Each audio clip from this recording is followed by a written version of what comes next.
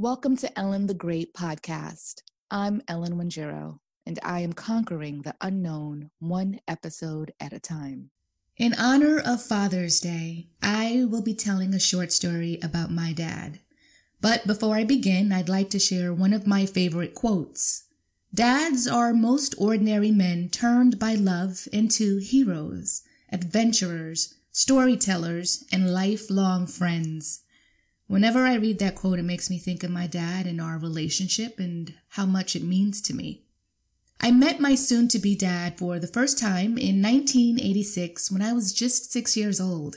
My mother introduced him to me as her friend, Professor Maruku Waiguchu. He was a Kenyan native who had migrated to America in the 60s and had been there for 20-plus years teaching at a university in New Jersey. The only two things that stood out about that encounter was how perfectly white his teeth were and that he'd given me $1 and told me that I could buy a hot dog with it when I came to America. The next time I saw him was when my mother and I, following their 3-year courtship, moved from Nairobi, Kenya to his Dutch colonial home in the Eastside Park Historic District of Paterson, New Jersey. The year was 1989, and it was a warm and sunny June afternoon when we arrived at our new home. I was in awe of the perfectly manicured lawns and tall trees that lined the street as if protection was their number one priority. There were 14 houses in our long block, 7 on each side of the street. Ours was the only one with red exposed brick on the bottom half and white paneling on the top half.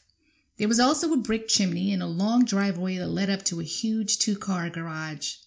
Upon my entrance into the house, the first thing that struck me was the red shag carpet and pea green couches. It was desperately in need of a woman's touch. The second thing was the scent of the most amazing aroma I had ever smelled. I later found out that it was Joy dish detergent. Until this day, when I smell Joy, it takes me back to that special day when my new life commenced. After getting over the initial shock of my new surroundings, I sat down next to my mother and tried my best to keep calm as I surveyed the scene. I don't remember much interaction with my new dad that first day. I think we were both nervous with happiness for different reasons.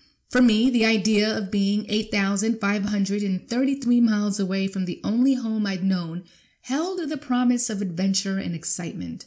For him, the woman he loved had agreed to move to America to be with him. They tied the knot less than a year later.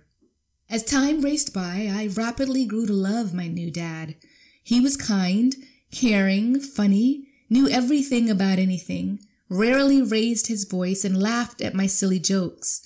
It was a level of fatherly love and attention I'd never received. He also loved my mother tremendously, and that made me feel safe, like things would never change. He was the consummate provider. My mother didn't have to work. She chose to. He made it clear that she did not have to spend her own money unless she wanted to. He didn't use profanity. He didn't drink. He didn't hang out. Loved watching wrestling or boxing. Laughed a lot with my mom and took care of home. And when he wasn't teaching or enjoying downtime, he was in his home office writing books, reading, or developing proposals. He was also a hands-on dad. He made me practice my penmanship every day. Was big on chores. He braided my hair sometimes, listened to me, and made me feel loved and wanted. He was also big on discipline, rules, and restrictions, things I'd never had, largely due to the spoiled and ungoverned life I led back in Nairobi. It didn't take long to realize that he was no pushover. And as a teenager, I tested that theory plenty of times, which often resulted in us butting heads. I envied the freedom my friends had. The freedom to hang out, buy cool and trendy clothes, go to parties, have sleepovers, or even have a boyfriend. All the things that were the very antithesis to what he believed I should be doing with my time. To say I was a rebellious teenager would be an understatement. I gave him and my mother a run for their money. It wasn't until my mid-20s that I started to appreciate his unwavering need to teach me hard lessons. He could have easily thrown in the towel. After all, I didn't have his blood coursing through my veins. But he never stopped trying and always made me feel like I mattered. He never stopped supporting me and my dreams. He never gave me a reason to doubt his love. I'd literally hit the jackpot with this man as my dad. 'Cause only a man with a heart of gold would take in a kid that isn't his and treat that kid like his own. so much so that the absence of my biological father never fazed me. As far as I was concerned, I knew one man to be my dad. I took a creative writing course at George Washington University once, and as an assignment, I wrote a nonfiction story about my dad titled Knowing When to Quit. It's only fitting that I share it. I've always been intrigued by the man that my dad was, long before he evolved into an even-tempered and mild-mannered wise man. Till this day, his temperament reminds me of placid waters. One specific memory stands out. I was 10 years old, and my dad and I were at Grand Union Supermarket in Elmwood Park, New Jersey. It was a Sunday afternoon, and we were busy in the produce aisle husking sweet corn. He was dressed in his standard white button-down collared dress shirt, gray slacks, a red, white, and blue beaded leather Masai belt, one of his favorites, and black penny loafers. There was a large bin placed next to the display of corn for the purpose of disposing husks. My dad, bless his heart, ignored the large bin and instead threw the husks on the floor. A fellow shopper, having watched him from afar, approached us and proceeded to read my dad the riot act. I was dumbfounded and almost in tears as I watched an irate, middle-aged white woman wag her finger in my dad's face while cursing him out. He, unaffected by the angry bee, just stood there looking at her while smiling. A few minutes later, she buzzed off and he continued husking his corn. "Boy, she was mad as hell, huh?" he said to me as he threw the corn husks inside the bin. My fascination with my dad as an individual, separate from fatherhood, started when I moved out and no longer saw him as the grand enforcer of rules and regulations. Over the years, I'd wondered how the choices that he'd made in his 20s and 30s affected the ebb and flow of his life. 3 things in particular had always been of keen interest to me: why he didn't drink alcohol, didn't eat red meat, and wore dentures. So I began asking him questions about his past, and to my pleasant surprise, my dad was eager to tell me his story. His exact words to me were, "Someone can learn a thing or two from my biography." It was early 1959, and the state of emergency issued in Kenya 8 years earlier was still in effect. Nairobi and Kenya as a whole was socially, economically, residentially, and politically divided into racial lines: the whites at the top, Indians in the middle, and the Africans at the bottom. It was around that same time that Africans started agitating for freedom, just as it was happening in America with the civil rights movement. Maruku was 21 and worked as a clerk in a bank dealing with out-of-town checks, his first job in the big city. He beat out 37 other boys who took an exam for the bank job and was one of 3 who did well in arithmetic and composition. The bank job paid well and afforded him simple luxuries that had been foreign to him up until that point: money, freedom, an apartment, and entertainment.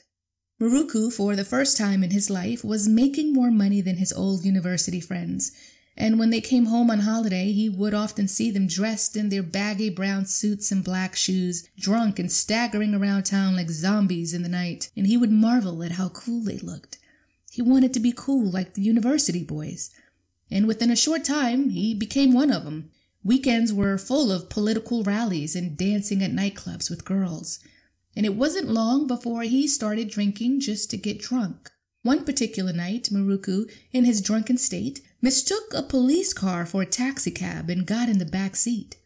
In those days, all the police vehicles were driven by the British because Africans were not given cars. "Would you please drive me to Pumwani Maternity Hospital to see my girlfriend?" he asked. The police officer took one look at him and drove straight to Kingsway Police Station, where they kept him overnight. When he was released the next morning, his brown suit was soaking wet from the police throwing water inside his cell to wake him up. The only logical lie that he could come up with to explain the drenched and messy suit to his bank manager was that he had been arrested for unpaid taxes. Maruku was arrested almost 50 times for talking back to the British, or getting drunk, or going to the wrong whites-only bar or restaurant. It was on a dance floor, and he knew how to cut a rug in those days, that he attracted another boy's girlfriend. He asked her for a date and got it.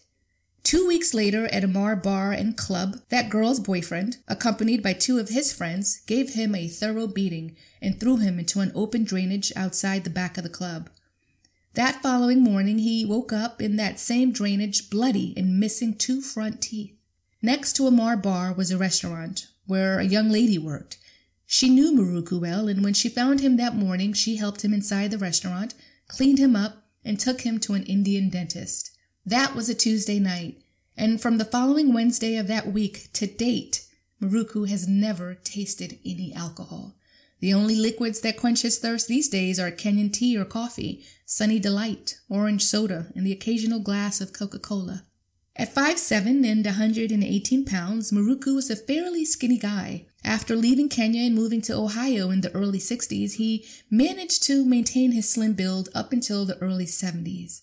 Between 1970 and 1975, in the company of two friends, a Kenyan and a guy from Barbados, Maruku frequented Geno's, a popular burger joint that preceded Burger King. Geno's Giant was the featured burger which predated and later competed with Big Mac. Almost every day, Maruku and his friends would go to Geno's and in one sitting eat 5 Geno Giant burgers and drink 2 or 3 Cokes. Within 5 years, Maruku weighed about 200 pounds. A short while later, his two friends, who were physically bigger and even heavier, passed away within 4 months apart, courtesy of diagnosed heart attacks. They were a little older than he was at 37. The Kenyan was 39 and the Barbadian was 41. Maruku panicked and figured he would be next, so he went without eating regular meals for 2 full weeks and lived only on juices and fruits. And it worked, because his weight fell from 200 to 182 pounds. That was the last time he ate red meat. Now his food preferences consist of boiled chicken and potatoes with no salt, traditional dishes like mokimo, a mashup of spinach, potatoes, peas, and dry corn, or ugali, a corn flour cooked with water to a dough-like consistency. He's been known to eat a slice of cheese pizza every now and again, but only after he's patted it dry with a heap of napkins. IHOP is one of his favorite places to go, and he orders the same thing every time. A stack of 5 pancakes with no butter and no syrup, just the way God made them things.